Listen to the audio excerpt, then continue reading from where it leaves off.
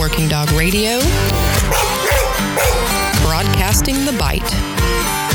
We're super excited to have Ray Allen back on as a sponsor out in Colorado Springs. Be sure to use the discount code Working Dog Radio spelled out for your 10% off of your next order. RayAllen.com. It's not just for working dogs, guys. It's for all dogs and no sex offenders. True story. You guys have all heard us talk about it. Our favorite e-collars, Dogtra.com. They got ball trainers. They got bark collars. They got the 1900S that we love. Ted, how do they get a discount? Go to Dogtra.com, just like it sounds. Use the discount code WDR10 for 10% off a single item over $200. I suggest the ball popper or the 1900S because I use a ton of both of those. But yeah, Dogtra.com.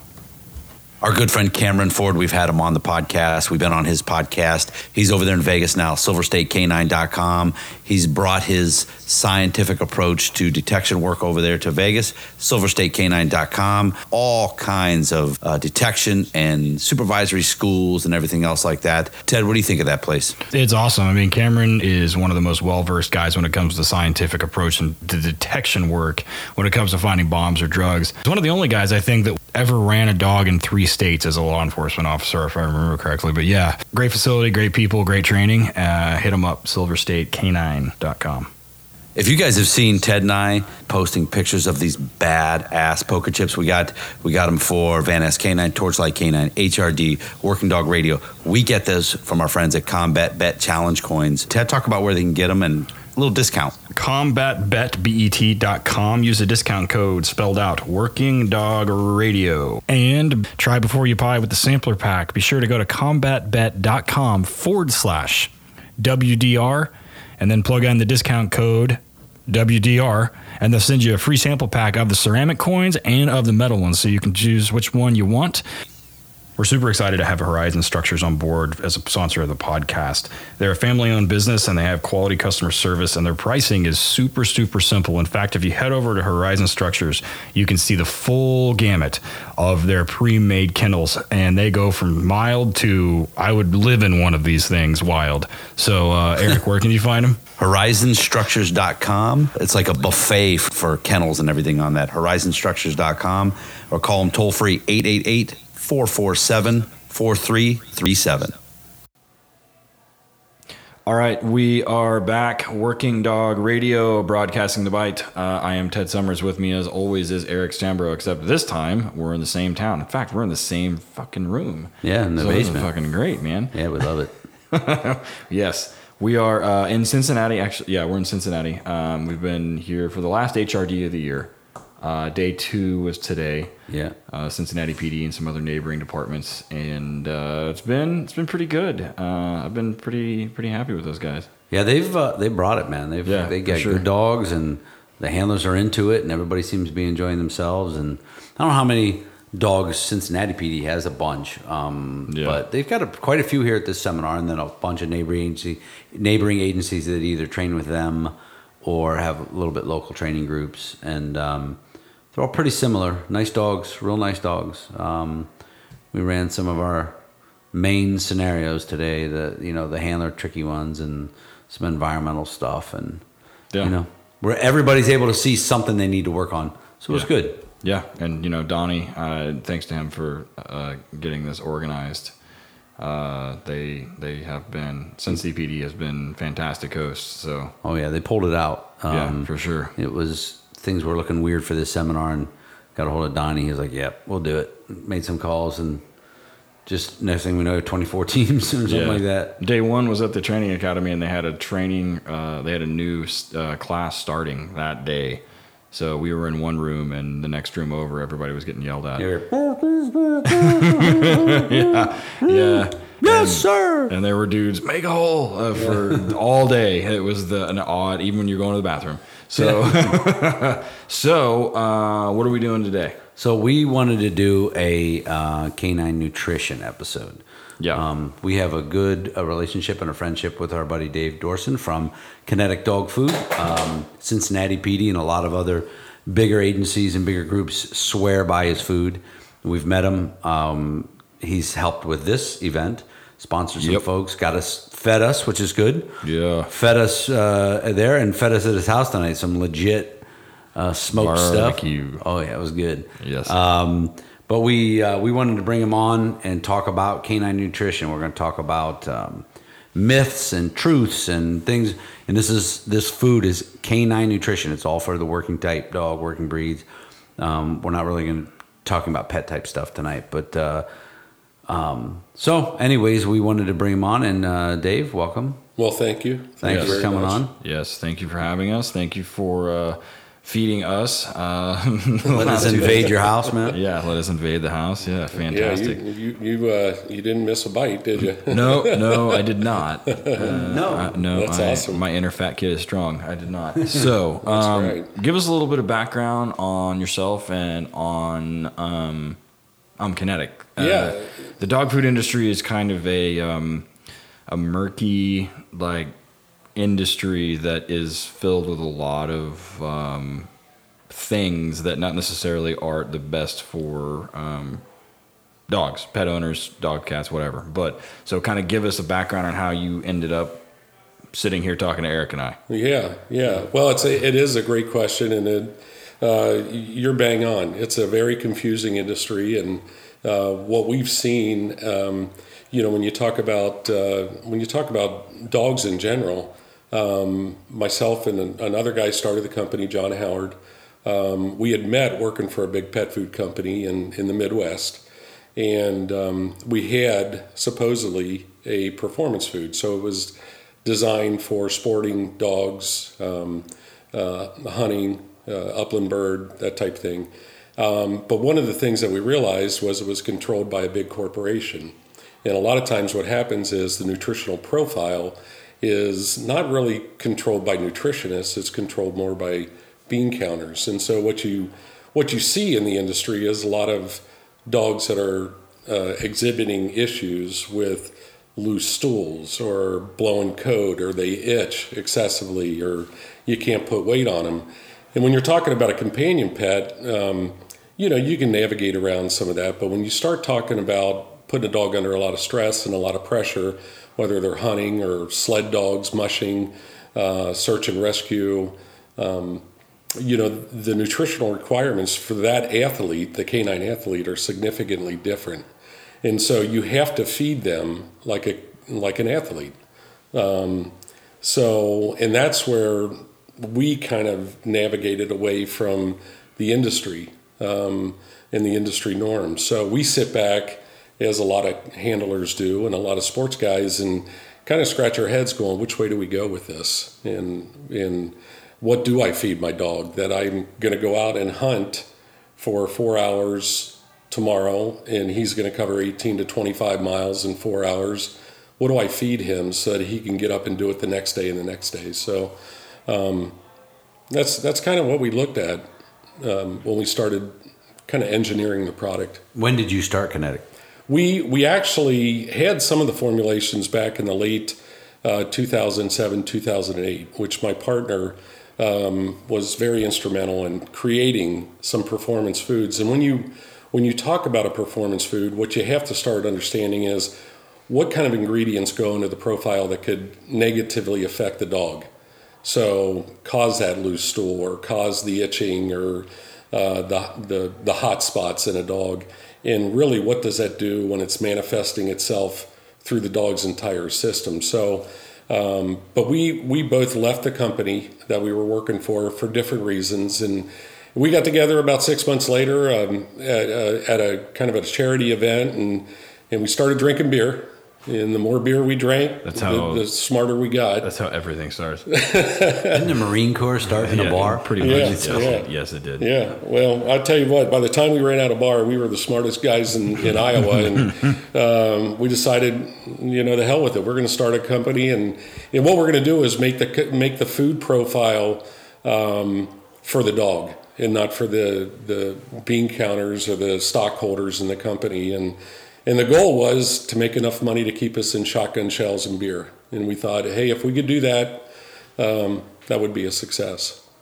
Yeah, and it's funny you talk about that with the bean counters and the big corporations. There's, I've been in canine for, going on 15 years, and I've seen a ton of change in bag size and ingredients changes on some supposedly high performance food that has gone terribly wrong, you know, and then people have had to backtrack. And I remember one particular company, a very large company, that everybody was doing 40 or 50 pound bags, and they decided, you know what?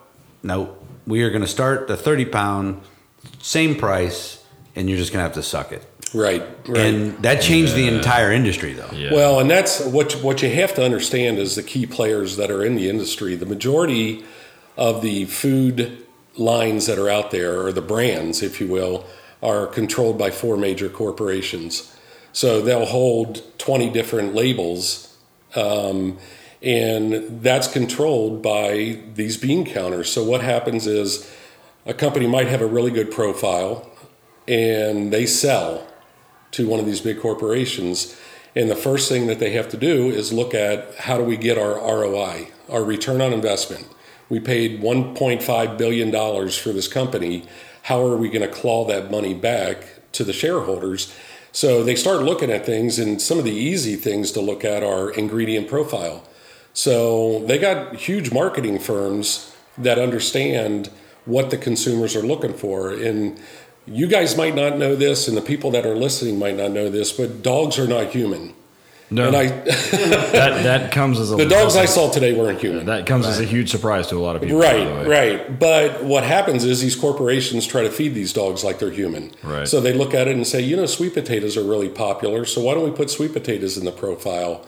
And so you see a company bought through an acquisition. The first thing they do is look at the ingredient profile and say, you know what, we need to cheapen or take this formula out and put kale, or put seaweed, or put blueberries. And the reality is when you start doing that with a companion pet, it's a whole nother industry. It's a pocket industry where people are going, my dog's itching like crazy. And so they'll go to the vet, and the vet puts them on some kind of prescription diet, or some prescription like a Apoquel or something like that. The reality is a lot of these issues with hot spots and loose stools and itching and low drive, or you can't keep weight on the dog, is directly proportionate to what you're feeding that dog. So, and so when you look at it, you know, we have expectations that these dogs are going to go out and perform at a high level, but we're feeding them McDonald's every day. Yeah, you know, you make a good point that people look at it kind of like marketing people do, but also a lot of it, even non-pet people, like working dog people, like people listening to this, look at it. So from a human perspective, the USDA recommends that we as males eat like 2,000 calories a day, and we have portion sizes split up into this, that, and the other. And it's such a problem with obesity and or just general malnutrition in the United States that they have placards that they give to elementary school students. Right. The average American can't read a nutritional label. Right?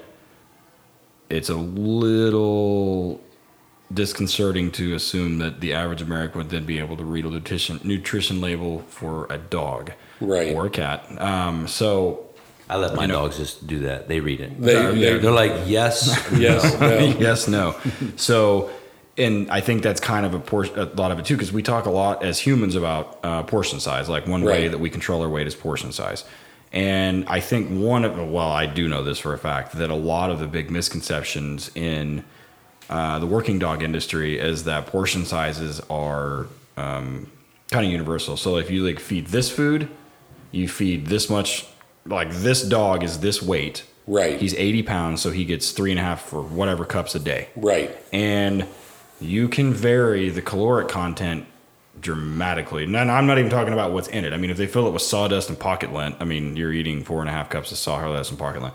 But it's, you know, one of those things where when we look at it at the kennel, I look at how calorie dense is that food and how much of that am I going to have to feed? Well, that's a great point, and that's where some of the confusion starts. So when you see an industry that the big thing right now is meat's the number one ingredient. You see it everywhere. You can't walk down the grocery store aisle without companies calling out salmon's the number one ingredient or meat's the number one ingredient.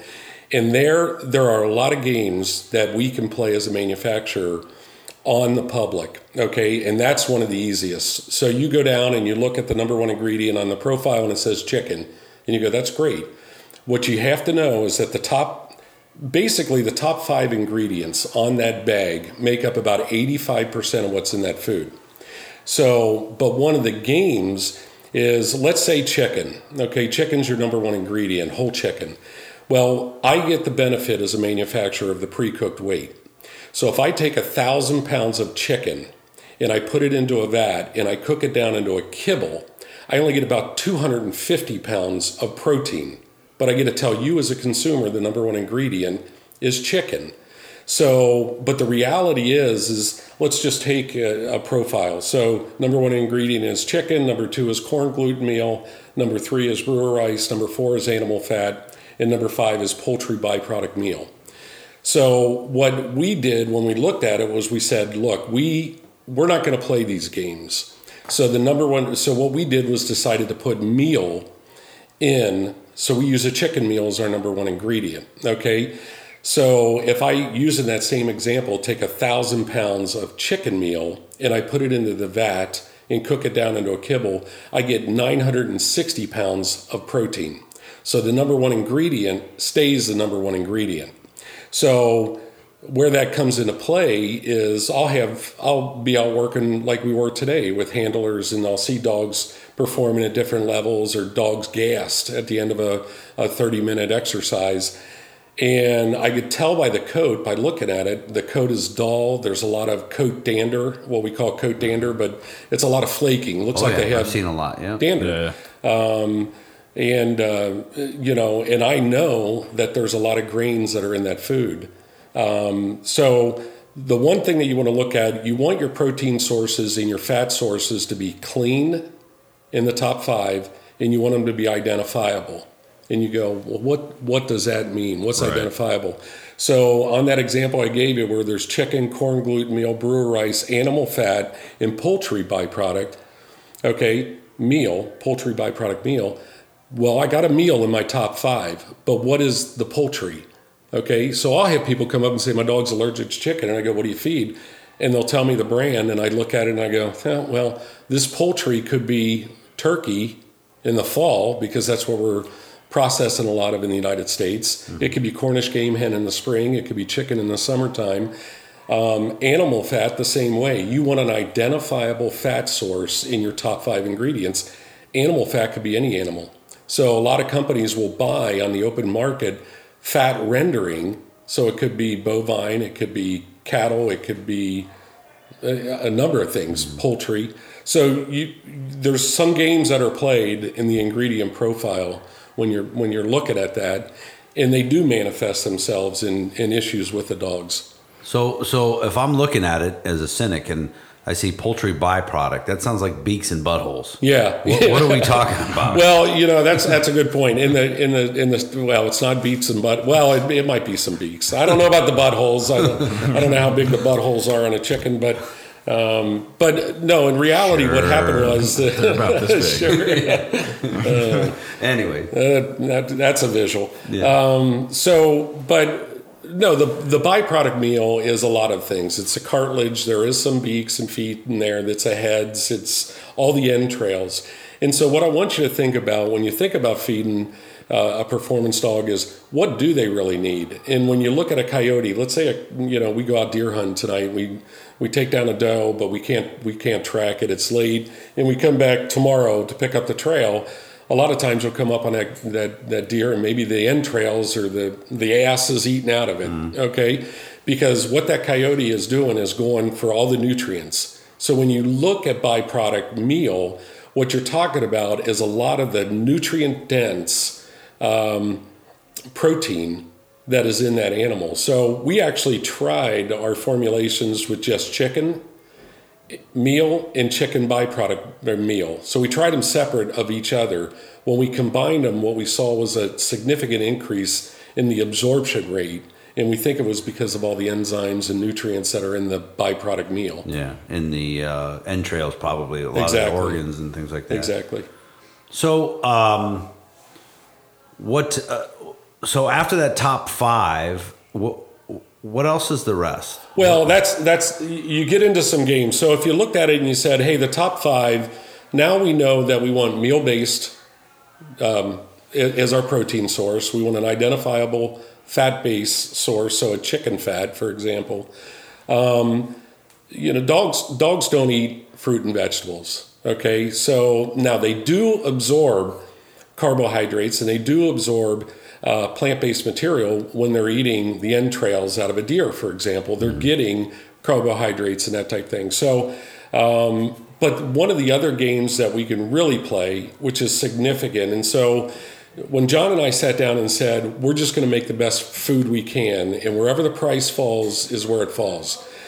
One of the areas that you can save a lot of money in dog food is in the vitamin trace mineral package.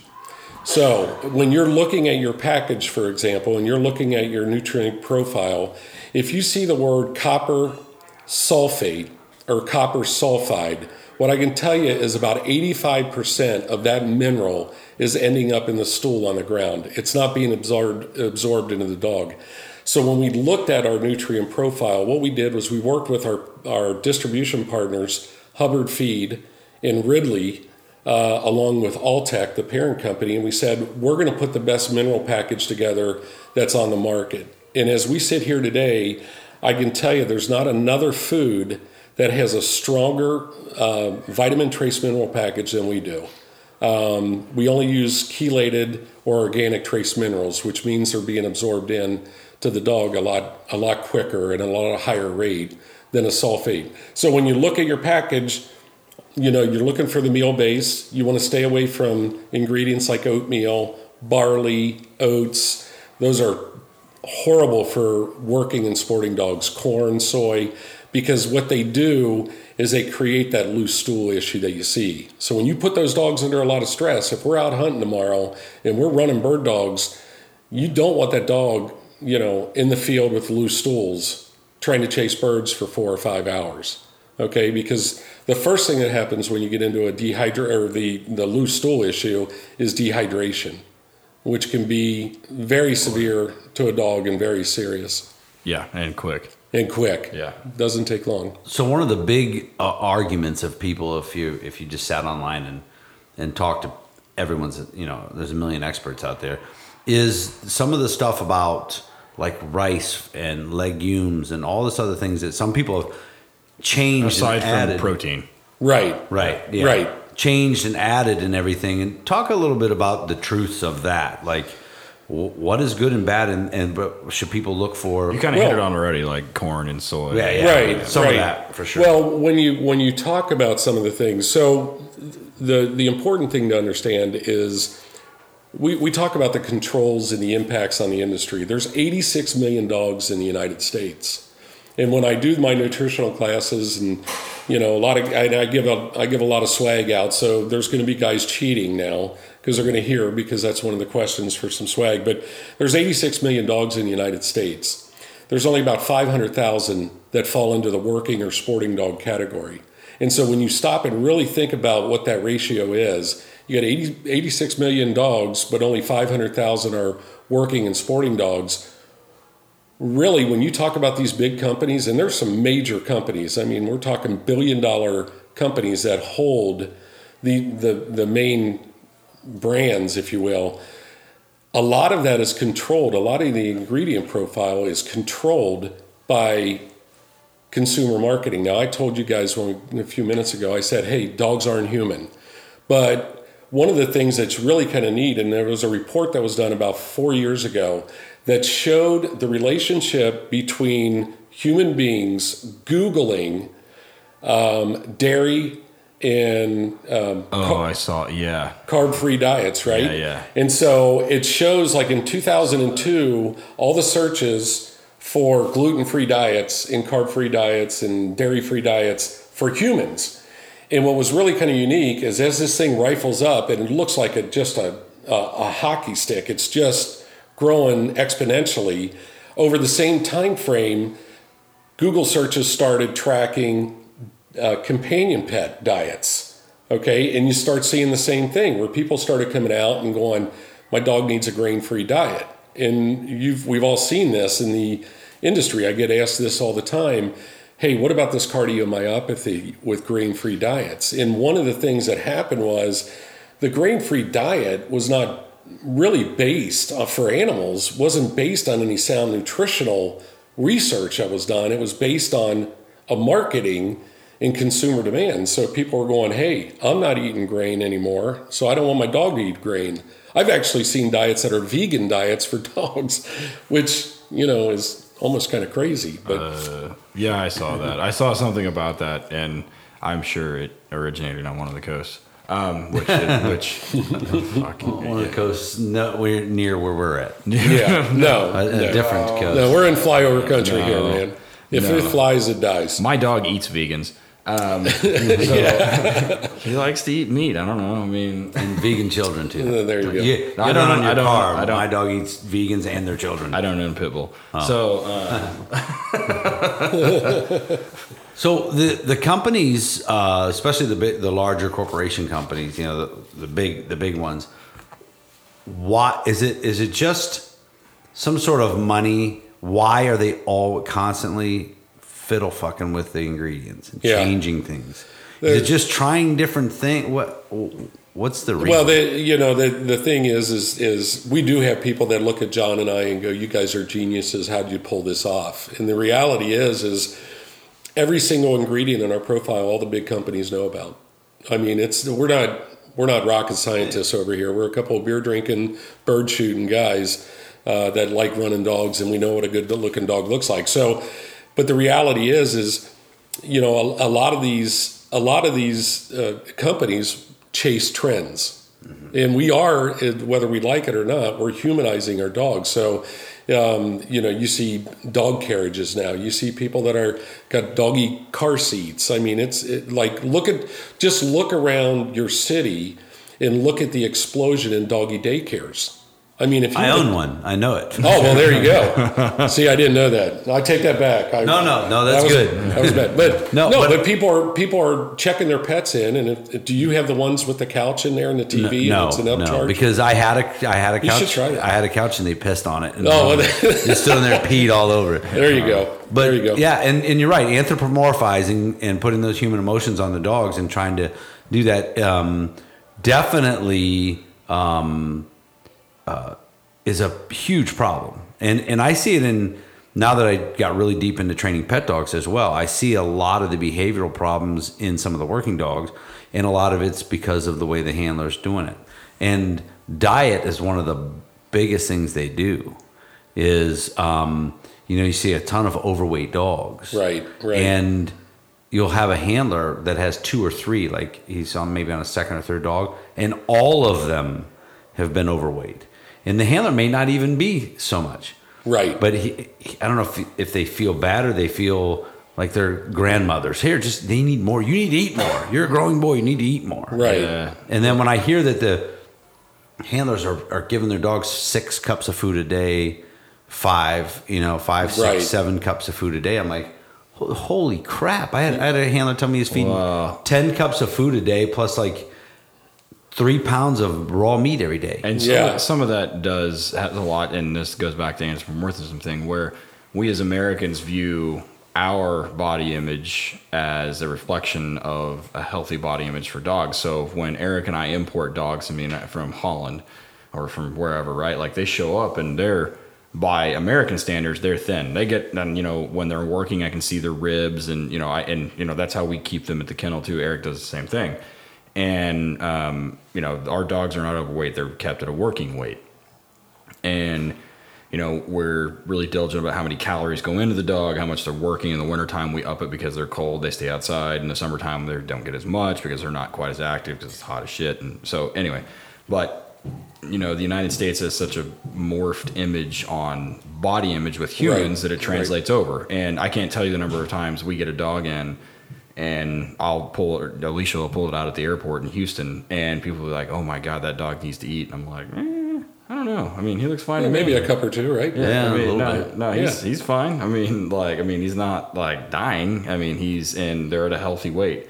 So, kind of back to what we were talking about with the people talking about like the pet care, or I mean, like the vet care versus, or the pet care with the pets, right? And moving forward, we have, Eric and I have a scenario where one of the key takeaway points of that is your dog does not love you. And for police canine handlers listening to this, I'm sorry. He loves you because you're feeding him, right? Because you're his pack dude, but he's not working because of that, right? And we have an entire scenario that shows that and why. We ran it today, and everybody was surprised with some of the other stuff that happened at Who. But the dogs don't need human stuff. They don't need human food. They don't need human portions. They don't need human. They need human interaction, but they don't need human like things. And right. Feeding them human and treating them like people is causing all kinds of fun issues. And like Eric said, you see dogs that are overweight, and the handler doesn't even realize the dog's overweight. Well, I tell them. I mean, yeah. If you look at your bag of dog food, and if it's got a picture of a turkey and some carrots and some peas sitting on the front of it, you're probably, if you're doing a working dog, I would tell you, or a sporting dog, you're probably going to want to look at that. And Eric brought up a really good point, because one of the things that you want to look at, if you're feeding 5, 6, 7 cups of food a day, or 8 cups, what you need to do is reach out to Dave at kineticdogfood.com, and I guarantee we can cut that feeding by 20 to 30%. Okay, because there's not a dog out there that should be eating 7 cups of food a day. That's a lot. Oh, it's a lot, and we see it all the time. We've worked with Border Patrol and some of the government agencies around, where guys were feeding 10 cups of food a day. They were augmenting and top coating with different things. What's really kind of cool, when we sat down and we really started thinking about our food, one of the things that we wanted in the hunting world, one of the things that you have is seasons, right? So we come out of the winter time and we start slowing down the conditioning of our dogs. It's the end of the hunting season. So one of the things that's neat about Kinetic Performance Dog Food is we've got 4 different octane levels. Mm-hmm. Everything's the same in the nutritional profile. The only thing that changes is the protein-fat ratio. So I can have a dog in a 26% protein, 16 fat, and I could feed that this morning, and I could feed him a 32% protein tonight and not have any loose stool or intestinal upset. We did that for the hunting industry.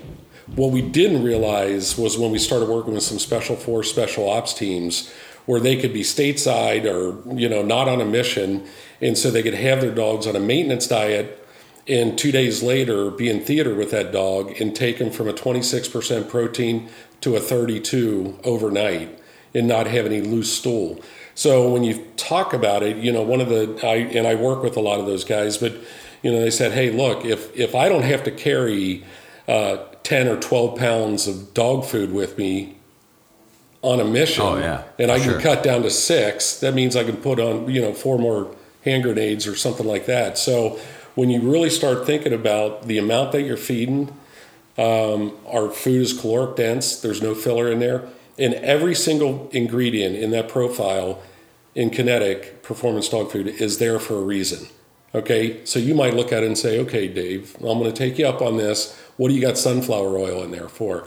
And one of the things that was done back in the 80s by Auburn University and backed up, I believe it was by Alabama University, was the improvement in the scent capability of dogs when they had certain oils integrated. So if you don't have a sunflower oil in your food, I would and you're tracking with your dog, or you're doing search and rescue or drug, you probably want to look at doing some type of topping with some oil. So like a sunflower. So before we go to break, one question. If you're advising guys from all over the United States about what food would be best for their working dog, is it different from the dog that lives in South Florida and the dog that lives in Minnesota?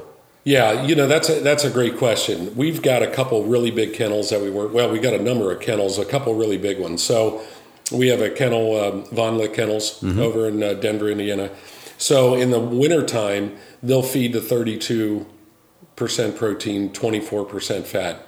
Now they deal with a lot of kennel stress over there. So there's some conditions that you guys have to look at when you start talking about feeding our food. So warmer clients, we tend to back off on the protein-fat ratio. So when you talk about feeding our food, so warmer clients, we tend to back off on the protein-fat ratio. So when you talk about feeding our food, so warmer clients, we tend to back off on the protein-fat ratio. So warmer clients, we tend to back off on the protein-fat ratio. So down in Florida, for example, and we were feeding a lot of dogs, or we are feeding a lot of dogs in Hawaii. And so we started out because we were feeding mals all over the country, all over the 48 mainland. We were feeding the 30-20 formula to mals. Mm-hmm. And so we'd go to Hawaii and we're like, hey, you guys need a 30-20. And we started feeding 30-20, and the stools were a little soft. And we're like, man, what is going on? This doesn't make any sense. So we got 26 over there, and everything tightened up. But, so if you have an open air kennel, if the dogs aren't under a lot of stress, you can back off, to the lower ones. So yeah, there are some environmental factors that go into the food. Okay. All right, we're gonna go ahead and take a break, and when we come back, we'll talk some truths, and maybe even debunk a couple of popular myths. Yeah.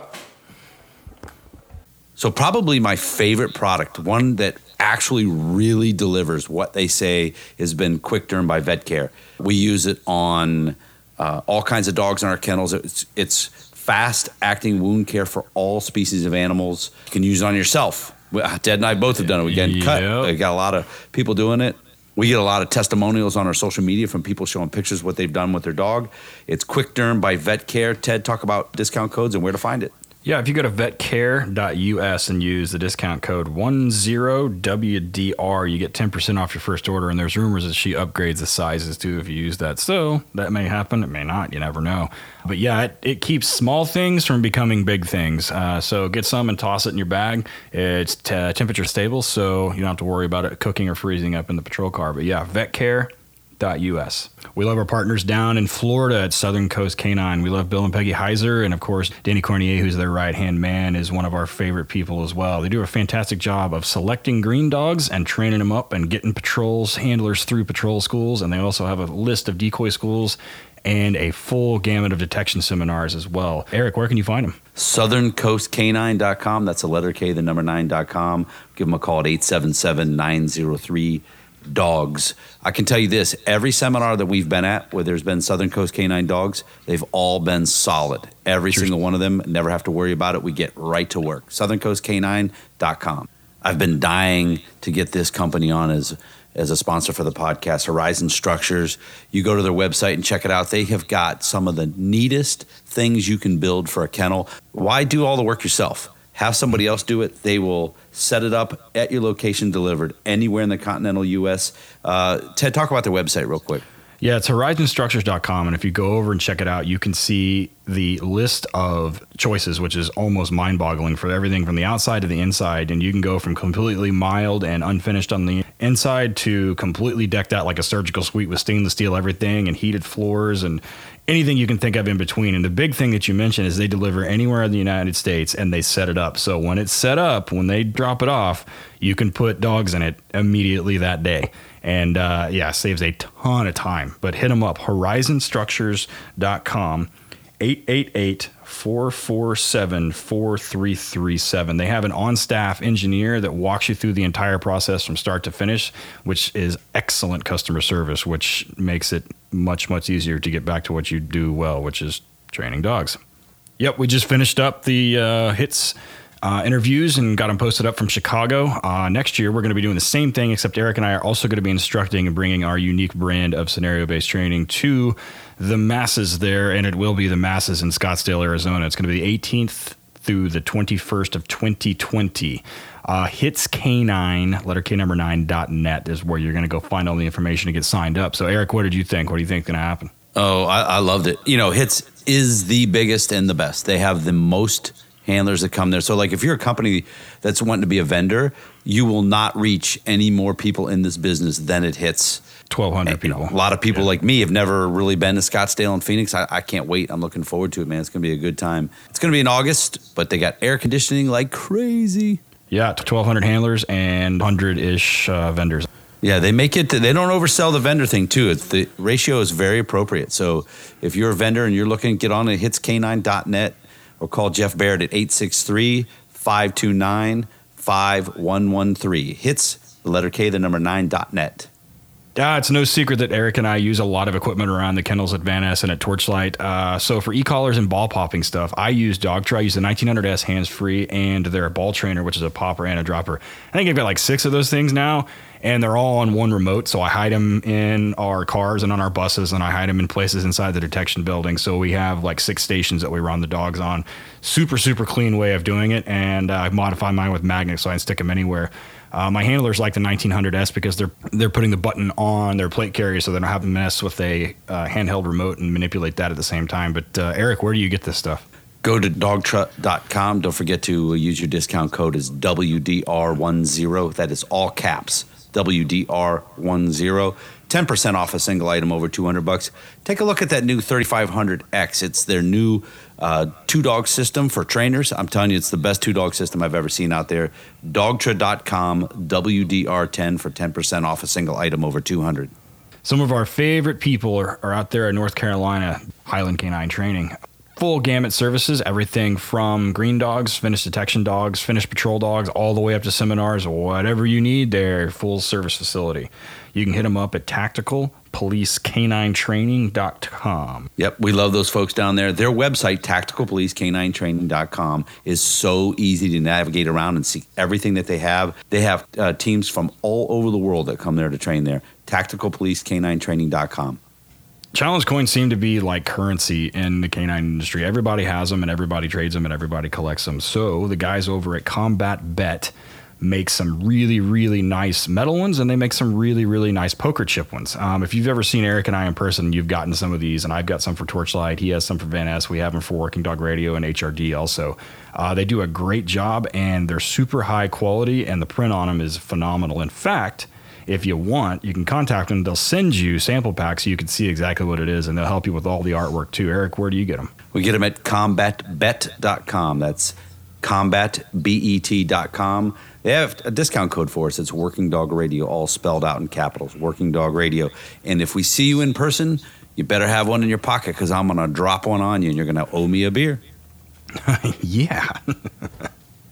We love our partnership with RayAllen.com. They've been doing business, ethical business, RayAllen.com. They've got everything you need to know for all dogs, not just working dogs. You guys that are training pets and training police dogs or have pets, check them out, RayAllen.com.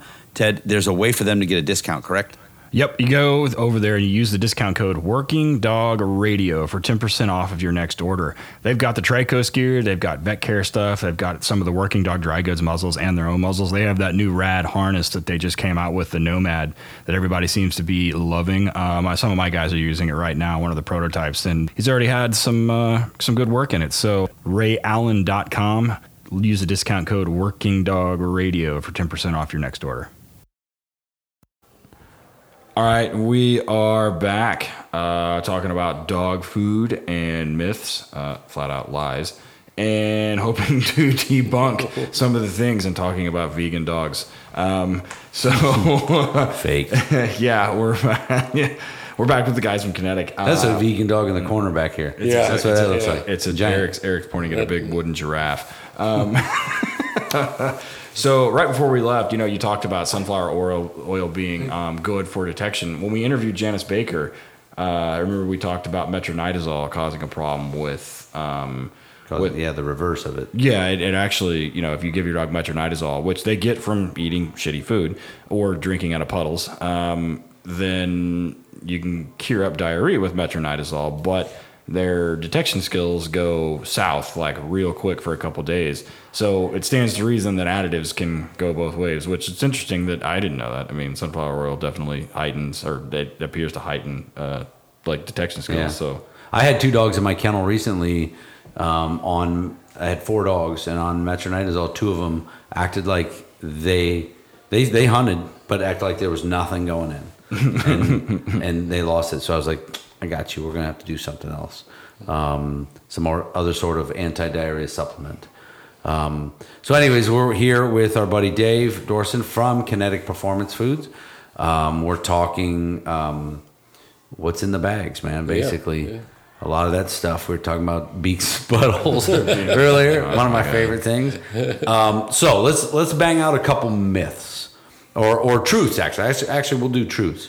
So we get dogs that we were talking earlier about itching, shedding, the way the coat is, and the loose stool. What do you, in this food specifically, you think would cause some of those things? Well, it's a great question, and it could be a number of things. So one of the attributes that we found is a lot of plant-based materials are causing some of these issues. So when we talk about performance dogs and feeding a working or performance dog, what you really want to do is focus on that nutritional profile. So you want to look for ingredients like a soy, like a corn, wheat, barley, oats. If you start seeing that showing up in the profile, what you really want to do is take a good look at the dog's coat. One of the things that we will notice is that coat dander that we were talking about, where you start seeing a lot of flaking,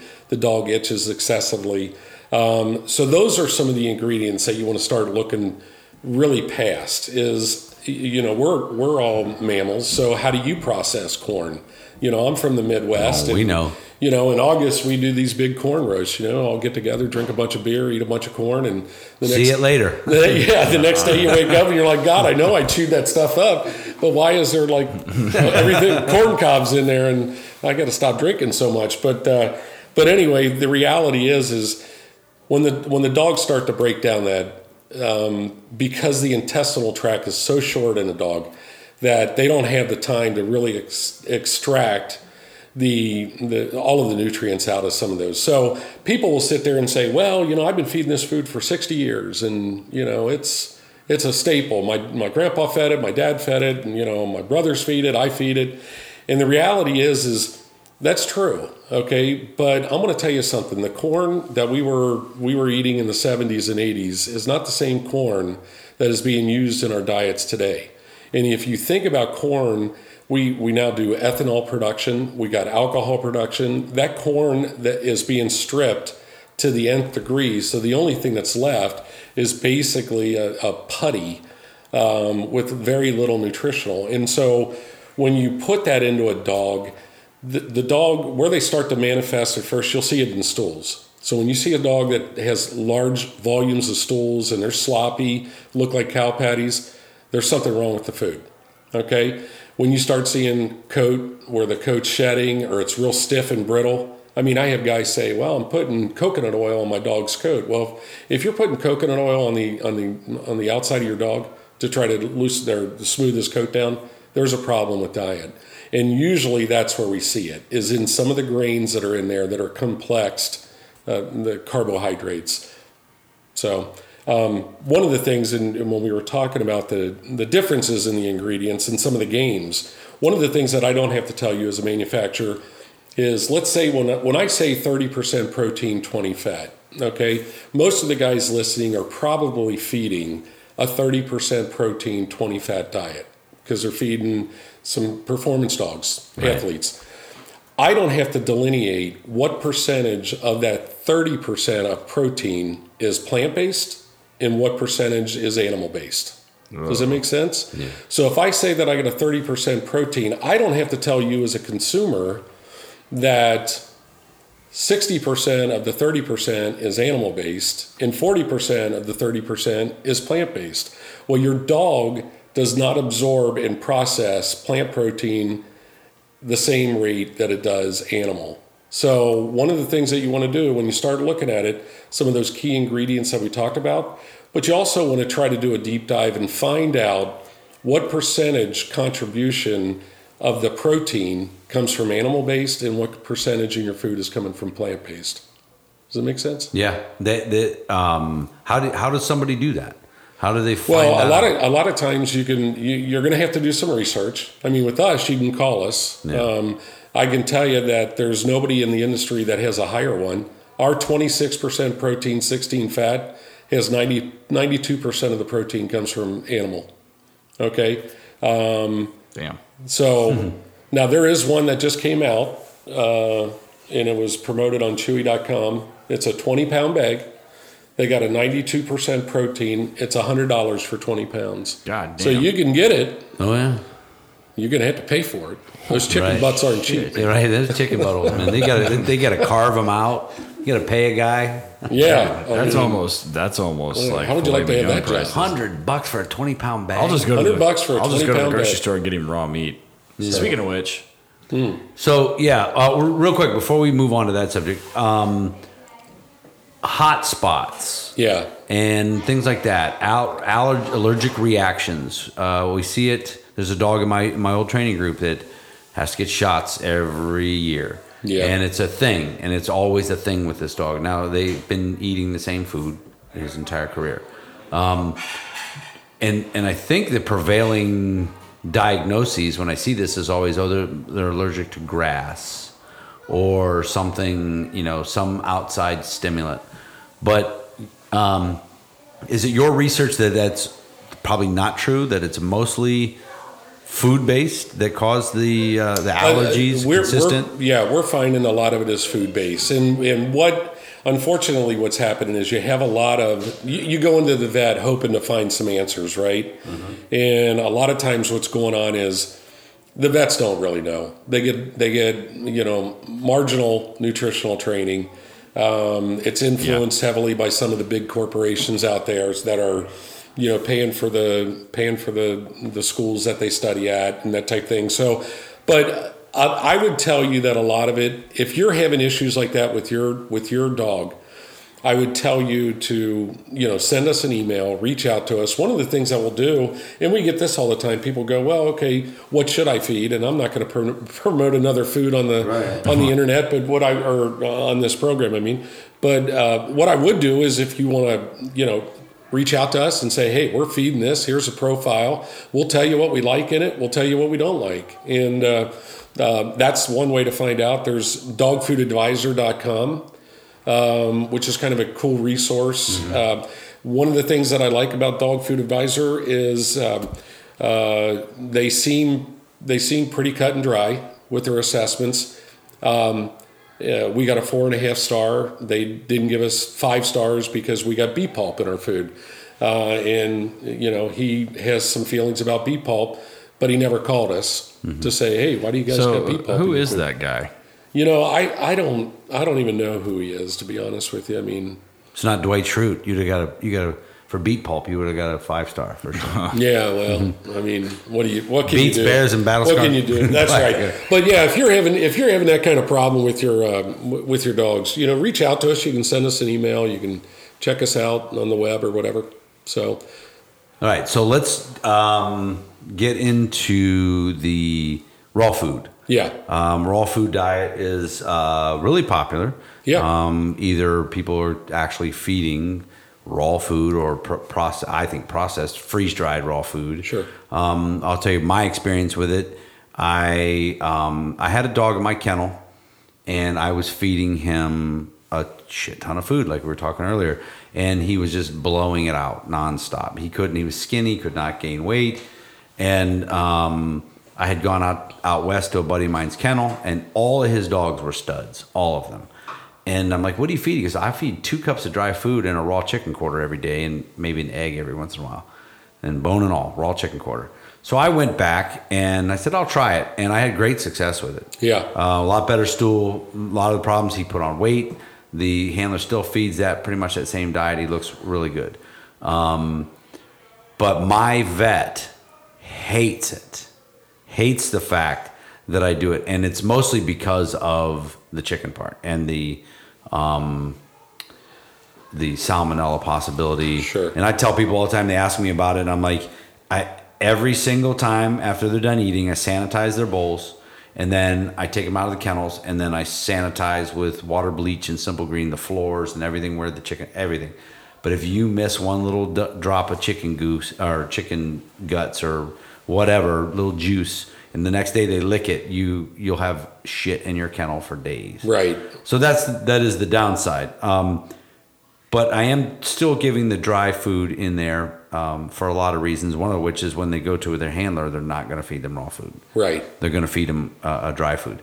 But where do you find? Where does your research show for the people who are feeding just straight up raw, no matter what, it's just raw? Yeah, we get asked this question a lot. How does raw compare to some of the kibbles that are out there, and the other foods? Raw is overall is a good diet. It's an absolute pain in the ass. Okay, yes. And dogs can handle salmonella. Humans can't. So one of the things that you look at with a raw diet is what you just talked about, where it's not just throwing a piece of chicken on the ground and letting the dog chew it up. You're going to have to clean that. You're going to have to disinfect it.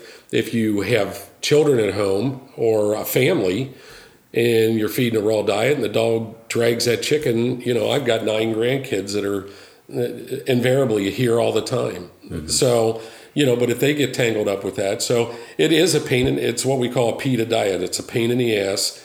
And then there's the piece where you start getting into it and you start going, wait a minute, how are Special Force, Special Ops guys going to take raw into the theater? How are police going to deal with raw? How do hunters deal with it? And so if the 3 of us are going to go hunting for 3 days, I've got to pack a freezer full of meat and, that type of thing. So it's if it's done right and you take the care that's needed, it's a good diet. But the reality is most of us don't have time to work out every day. So most people don't pay that much attention to their diet, much less their dog. Right. So I mean that requires a level of planning that only like meal preppers that do CrossFit can can appreciate. I mean, it's a commitment, right? When you say people that do it right, how are they doing it wrong?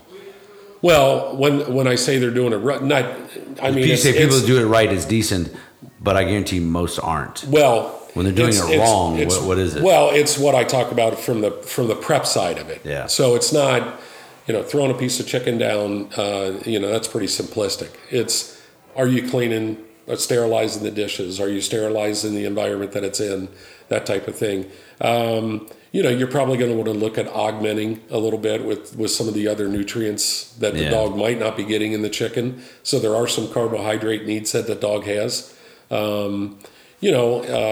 So I would recommend doing the research. There's a lot of it on the internet as far as what's good and what isn't. So one of the things I always had a problem with was portion size and varying from meat to meat, and because it's part of the time of the year, because in Oklahoma people kill shit. So we would have access to game sometimes.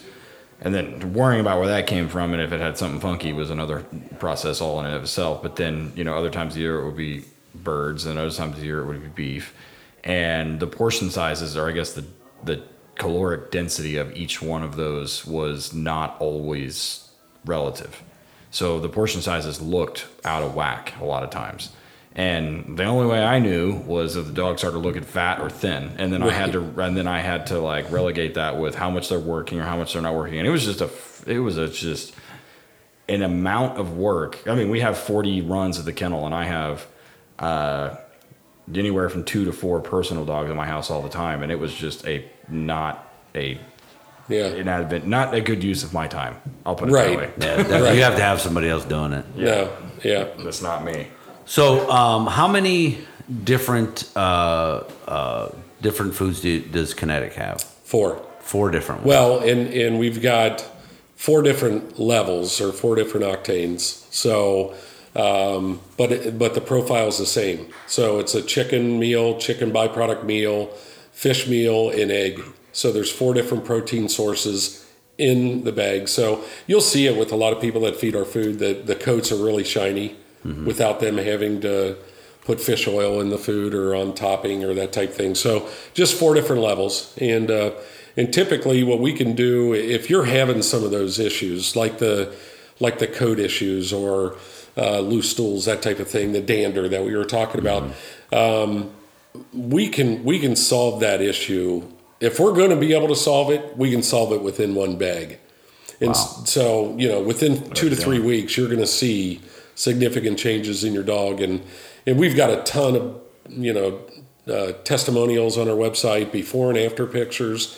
Donnie Meese, the guy that we're here with, he was having all kinds of problems with Pedro, and just by fluke, our warehouse is actually right down by the range where you guys we're all at tomorrow. And he kept driving by, seeing the trailer sit there. We got a kind of a utility trailer that's wrapped that we take to a lot of shows. And one day he just stops and he goes, I've been waiting to find you guys down here. This is the first time I've seen you. We were getting ready to go to an event. And I just said, Donnie, he showed me Pedro. His coat looked horrible. Mm-hmm. It was washed out. It looked like somebody took his dog and threw a handful of flour on the dog. That's how dull the Pedro's coat was. And I said, look, we'll give you a bag of food. We gave him one bag of food, and 3 weeks later he said, I can't even believe it's the same dog. In fact, he brought it back, and I couldn't hardly believe it. So the before and after pictures of what Pedro looked like, and then 3 weeks later what he looked like were just simply amazing. So on yours, like if people are living in an area and they got a working dog, okay, we'll do a hunting dog, for example. Okay. So like someone that's going to be out, like even horseback hunting or competition, long distance bird hunting and things like that. Should those people switch octanes between seasons? Yeah, that's what we designed it for. So right now we're in the throes of our season. So we're looking at dogs. The reason that we designed it that way was so you'd feed the same volume of food, but the caloric density changes significantly. So if I'm feeding a dog 2 cups of food a day or 3 cups, true cups of food a day, I just change the octane level. So I take them from the 26 during the off season when the hunting dogs are kenneled, and then I start working that dog a little bit. I can take him to the 30, feed him the same 3 cups of food, and the 3 of us are going to go to Montana and do some serious hunting for a week. I can take him to the 32, the same 3 cups of food a day. So it enables you to do that. So that's, yes, to answer your, I think I answered your question. So say you got a guy that's just, I don't want to do all that. Yeah. Do you pick a mid-range for that guy, or is it 32 all year? No, I mean, we were talking a little bit earlier about Von Leck kennels. So in the wintertime, we'll have kennels that'll go to the 32 because they're dealing with the environmentals. Okay, so you got a cold environment, you got the kennel stress, you're working these dogs when it's 10, 15, 20 degrees out. So they'll go to the higher octane, if you will. And then in the summertime or coming out of the winter, they'll drop down to the 30. A lot of the bigger indoor kennels, I will say, will stay around that 30 range. I mean, we've got a great partner, one of our pro staff folks down in Florida. They got a lab kennel and they feed 32 year round, which is Griffith Retrievers. Great couple, great partner of ours. But we kind of scratch our heads going, I mean, what are they feeding, the 32 down there to labs, but they do very well on it. And so you have to know your dogs. So are all 4 of them the same, like kcals, or are they different amounts of?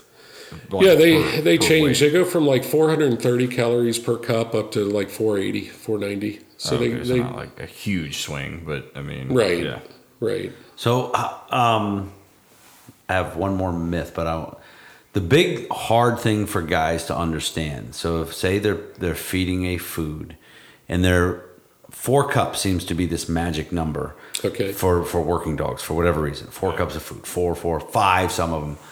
How do you ease their fear when you say, listen, you only need 3 cups of this food? Yeah. It's hard for guys. It really is hard for them to understand. Well, listen, I mean, I want you to feed as much food as you can, especially if you're feeding kinetic. But, right. But it is tough. Isn't that part of your thing is, listen, guys, you don't need, with kinetic, you only need, say, 3. Right. If you got a 60-pound dog, and I'm talking about the average 60-pound, let's say it's a short hair, a lab, you're not going to feed more than 3 cups of our food a day of the 26 or the 30. You're going to find whatever works for you.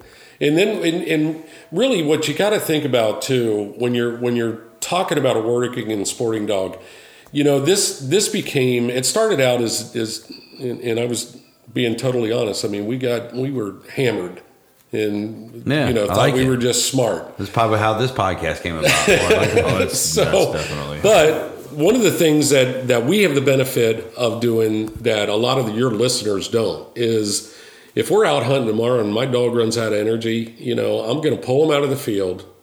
I'm going to hydrate him. I'm going to kennel him. I'm going to put my gun away, and I'm going to start drinking beer. The guys that I was watching today, they don't have that luxury. Right. Okay? One of their dogs runs out of energy, somebody's going to die. It could be, yeah. And that's when it got real for us. That's when we started looking at it going, you know what? We started this thing to put the best food out there. And so one of the things that John and I did was, we didn't start this to sell this company. We've had people come and say, yeah, we'll buy your company. And, we didn't start it to sell it. We have no desire to sell it. We look at this as a legacy type thing where you met one of my son-in-laws. Yeah. They're getting involved in it. But we have a locked formula that doesn't change. So one of the things that's kind of neat about it is that once we came out of our testing, okay, and we launched to the public, we've never had a price increase, and we've never changed one ingredient in that profile. So, it's not. This is about the guys that were out in the field today. This is about those guys that you were putting through some really incredible stuff. And I travel all around the country, and I've stood in front of people in D.C. and given these talks, guys that are working up in D.C. I've been out in California and SoCal, up and down the border, the whole bit. And, it's a different game. I mean, we're not chasing these companion pet people. We feed a lot of companion pet, but, what you guys do and put on the line every day, we are committed to what you're doing. So, and that's how committed we are as far as making sure that we're making the best food, and we're staying true to that because you've been there. You've seen the games that are played. They go from a 50-pound bag to a 42-pound bag, but they don't lower the price, or they say new and improved, and they put peas and chickpeas and carrots. And Rachel Ray says, here's, so she's making a mint. It just on her food, a mint on her dog food. Yeah, I've seen it with seaweed. I mean, what kind of frickin' dog? What wild species was eating seaweed back then? None that I like. Walruses. Yeah. Definitely not dual-purpose walruses, though. No. Yeah. But listen, you guys, I do mean that. I've seen a lot of different scenarios, but what you guys do with HRD K9 was phenomenal. And I got to tell you something. Some of the guys coming out of some of those things today were a little wide-eyed every once in a while. There's a couple of them a couple of scenarios that cause some handlers to reevaluate. Their sphincters were puckered. Yeah, I like seeing handlers come out of a scenario sweating. Yeah, out of breath. One dude he goes, I'm a fat kid. And he went and took all his shit off. Yeah, in a t-shirt. I know who that was. That's we call him Cupcake. Yeah, that was pretty funny. Yeah. So the last myth that I want to mention, and maybe you know the answer or not, and I actually saw this couple eye-rolling comments on this online the other day, is there has been a myth for years that veterinarians get kickback for pushing certain brands of food. And the veterinarians deny that all the time. Right. However, true or not, all of the veterinarians that I have ever met that recommend a food, it's always the same food. Yep, me too. Always the same. For working dogs, always the same. Yeah. Not the prescription food. It's a regular brand. And they carry it, they have it. And so that's suspicious to people. Yeah. And being in the industry, what is your... Well, I think anytime that you see consistencies across the number of vets or a number of packaging, meat the number one ingredient, when 90% of the companies are touting meat as the number one ingredient, you should probably take a deep breath, a slug of beer, and go, why are they doing that? When you see vets continually promoting certain foods, and we see it all the time. I mean, vets are, putting dogs on Apoquel, and which has been proven to cause severe liver damage. So you kind of scratch your heads, and I guess I don't want to throw all vets. It's definitely not all of them. But I will tell you this. I mean, don't look any more. You don't have to look any further away than the epidoid or the crisis that we're having with opioids. Thank you. I don't know. What did I say? Opioid? Yeah, something. Well, that's a form of an opioid. Yeah. It's Canadian opioid. That's exactly. But you don't have to look much further than that. Right. Yeah. Exactly. Yeah. So let's talk about the Kinetic. Like, how do we find it? Yeah. Well, it's a great question, and I will tell you this. I left the training a little bit early today, and when is this going to air? By the way. 13th of December? Yeah, 13th. Well, we got some really good stuff going on and some exciting things with Tractor Supply. So I can't tell you more than that, but stay tuned. But we are on Chewy.com. We do have a GSA contract, so we can do that. We can ship. I can drop a pallet anywhere in the lower 48 right to a department for about $43.50 a bag. All in for a 35-pound bag. And a 35-pound bag will feed a 60-pound dog for about 5 weeks. So that gives you kind of an idea. But there's a couple different ways. If you go on to our website, you can put your zip code in, which will tell you local dealers. Our distribution partner is Hubbard. So if you go to Hubbard, HUBBARD.com or Hubbard Dealer Locator, you put your zip code in, and it'll pull up there. So, you got to be committed. I mean, one of the things that John and I, when we started the company, we said, you know what, we're going to do this out of our pocket. We're not going to go to a bank. We're not going to get a bunch of investors telling us, hey, you got to do this, or you got to make the bag shorter. Take it from 35 to 30 and keep the same price. So, or you can call us. You can do that. So if you have if I have a larger kennel, we have a lot of listeners here that are owners of large kennels or employees that work at them, and they want you to come down and go look at what they got going on, look at their dogs, like your relationship with Kenny, and how that all started. Should they email you? What's the best way? They could email Dave at kineticdogfood.com or John at Kinetic Dog Food. We do nutritional seminars all over the country, and we've actually done them for DHS and TSA in Hawaii, all over California, and so. But yeah, we'd be more than willing to come down and take a look at the kennel and see if we can help you. Ted's afraid to ask, but if you go back to Hawaii, do you need a bellman? Do you need anybody to carry your shit? Well, I'll go. Or Ray will go. Ray wants a reason to go to Hawaii so bad. He's getting ready to go to fucking Italy though, just on vacation, and he's like next week. I need a reason to go to Hawaii. I'm like, just go. Well, I mean, let's go. Let's go. We'll go out there and look at your bank account and go, what do you need a reason for? Just fucking go, dude. That's it. So, any social media you want to plug? Well, it's kineticdogfood.com or www.kinetic. Are you on Facebook or Instagram? We are on Facebook. We're on Facebook. I don't know about Instagram. I'm kind of a John kind of handles that side. John, call in. Is this a dial-in number? John, tell Dave every once in a while, like, yes, we have Instagram. Yeah, dude. I think we might have Instagram. I'm not 100% sure. I think we do, actually. I don't remember. I'll have to check. Yeah. So, Ted, what else? Anything else? It's the last HRD of the year. So, we're done. Next one's going to be January, last week of January in Memphis. So, I'm interested in that, man. I've never been to Memphis. I don't know anything about the dogs there, the program, the guys. I know nothing. So, I'm looking forward to it. And then hopefully we have some listeners over there. Yeah. And after that, we're going to February. We're going Delaware. to Dover, Delaware with Delaware State Police, Nick Ronzo and those guys. Nick was one of our decoys up in Buffalo, and he didn't get that cold because he was in his bite suit the whole time. It was cold as shit. It was terrible. So we're filling up for HRD for 2020. I'm busy at the kennel. I got a bunch of dogs I got to get back and help Scott track. So, yeah. Patreon.com, Working Dog Radio. Yeah. Patreon.com. Yeah, we put a bunch of stuff up on there.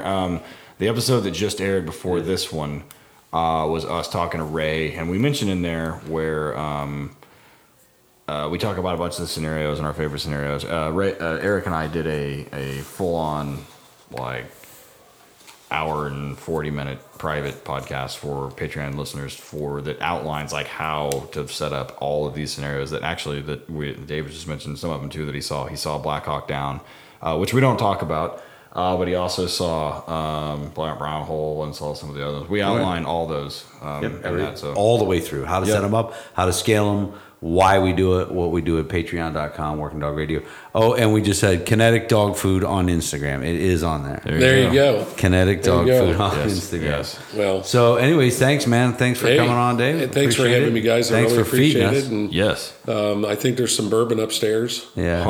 Well, we're close to Kentucky, so. My dinner tonight was 97% meat. Yeah, so I definitely hit that ingredient list. So mine was too. It was Kinetic. Yes, it was. It was very good. Mine was 97% too. Most. Yeah, yours was liquid. Salad. So anyway, salad. So all right, thanks for coming on, man. I appreciate it. Kinetic Dog Food. Yep. Later. Our very first sponsor, our most loyal guy, is Arno over at ALM Suits and Canine Equipment. I love his tugs, his suits, everything he's got going on. His hidden sleeve is legit. His trainer sleeves, all that stuff, man. We get a lot of stuff from Arno. When you call, he's the guy that answers the phone. He's a one-man operation, kicking ass over there. He's over in Vegas. If you're in town, hook him up and check him out. Ted, talk about his website and discount code. It's ALM K9, the letter K number 9 equipment.com. That's ALMK9equipment.com. And if you use the discount code WDR Radio, it'll give you 10% off your first order as long as it's not a suit. He has, I just saw recently too that he's got those super thin hidden Kevlar sleeves back in stock. Those are the ones that Eric and I got as a prototype, and we both love those things, and they've become kind of the go-to thing for a lot of the hidden sleeve guys like PSA for the carjacking. And it's what we use for a lot of the scenarios you see where we use super thin equipment. We're rolling around and wrestling with handlers. But keeps you protected, keeps the dog engaged, lasts for quite a while, fits well too. So ALMK9equipment.com. Yes, one of our very, very first sponsors of the podcast before we even recorded an episode is the guys out in Gettysburg, Pennsylvania at Bravo 3 and at Tripwire. We love those guys. They do a fantastic job of training the modern law enforcement and first responder, and that's what Bravo 3 is really all about. It's about a combination of SWAT, K9, bomb, EOD, fire, hazmat, TACMED, and SOF first responder guys. Everybody gets together to share information, so you've got a lot of people there that are really, really good at what they do, including Eric and I. We're going to be instructors. When is it, Eric? It is October 26th through the 29th in Gettysburg. You can sign up at bravo-3.com, www.bravo-3.com. Come see us, man. Come hang out. We'll have a good time. Yep. I want to take 2 seconds and talk about the entrance and exit music that everybody hears here, which is kind of an important part of the entire thing we do. The artist, Brother Deeg, has been extremely gracious in letting us use this music, and I want everybody to go hit him up. And if he comes to town, go see him. Go buy his shirts and go buy his CDs. It's Brother Deeg, DEGE.net. All of his new music's up there. You can get it on the same place that you're listening to this. You can get it on iTunes, you can get it on Google Play, or you can order it straight from his website. But go hit him up. He's a great dude, super gracious, and if you get a chance, go see him live. You got your reasons, I got my wants. Still got that feeling, but I'm too old to die young now. Working Dog Radio was graciously granted permission to use this music by Brother Deeg. Be sure to check him out at brotherdeeg.blogspot.com. That's spelled brother, DEGE.blogspot.com. Be sure to buy him a beer at Amazon, iTunes, or CD Baby, or anywhere you stream your music. Working Dog Radio was edited and co-produced by Alicia Brandt.